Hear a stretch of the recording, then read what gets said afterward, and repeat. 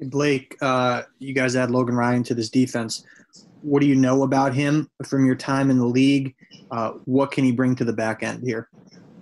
Yeah, I've never met him. Obviously, I've heard a lot of great things throughout the league from guys that have known him. Nate Ebner, one, obviously, he's on our team right now.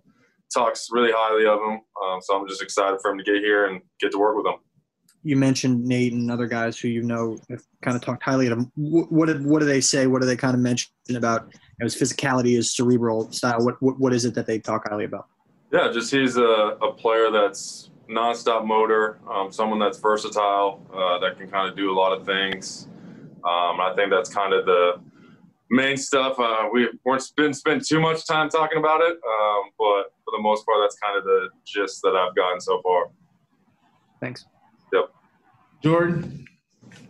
Hey, Blake. Just wondering how you're feeling. We see you during live drills. You're kind of been on the side the last couple of days, and what this last week has been like for you. No, it's good. I'm good. I mean, we don't discuss injuries and things here. Gonna have to kind of push that to Coach Judge. But for the most part, doing well. I'm just doing what I can do and getting ready every day.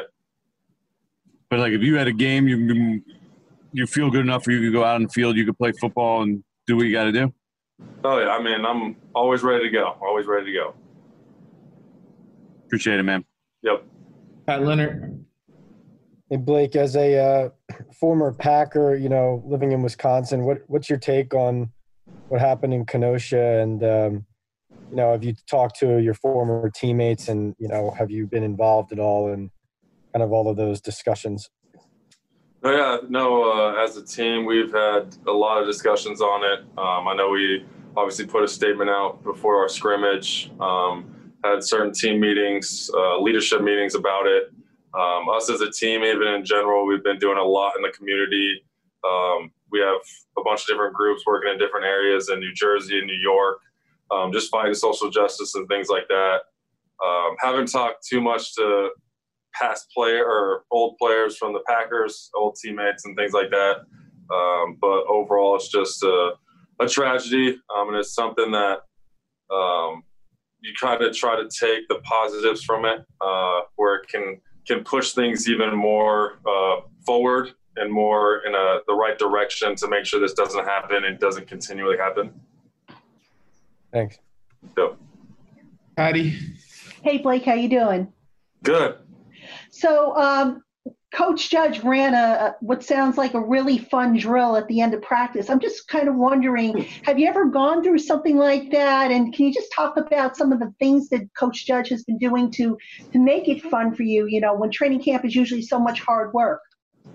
No, yeah, I think Coach Judge is always about efficiency, but he adds the fun aspect to it. And I think that was one of those type of moments where we're working on ball security, recovering fumbles, but making it a lot of fun for everybody around and a lot of fun for the guys that are doing it, whether it's adding in water, adding in that type of aspect. It brings that kid feeling where you're on a slip and slide, and it just made a great way to end practice. Have you ever had a practice like that where, they've worked in some drills that kind of bring back the old childhood memories, I guess? No, this was the first time. I've done other things where it's like competition, but it's more like, we do egg toss or something random outside of the football realm. But this was the first time that I've had a football type aspect like that. Thanks, Blake. Yep. Canavan? Hey, Blake, how you doing? Good. With the season less than 2 weeks away, in other seasons you might have, pulled preseason games to get a hint about what other teams might be doing. How do you prepare going into a season? Yeah, I think it's a little different with obviously not having preseason games to see, like you said, little bits and pieces. But overall, pretty much every year, the first 4 games of the season are kind of a crapshoot in general on what teams are going to do, whether it's new offensive coordinators or a new type of philosophy offense-wise.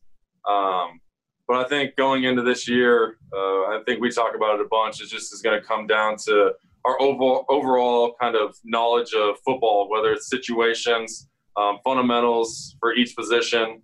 And as long as we have those things down, you can kind of have the ability to adjust on the fly and see the certain things that teams are doing to either start the game and make those adjustments as the game goes on. Does the crapshoot work the other way too, with people not knowing what you're going to do? Oh yeah, 100%. I think that's the big component where you try to make it an advantage instead of a disadvantage. Where all of a sudden you're out there, you're able to have those, like I said, situations and fundamentals down that other teams don't have, and now they're scrambling to fix those instead of having the time to adjust to what we're doing.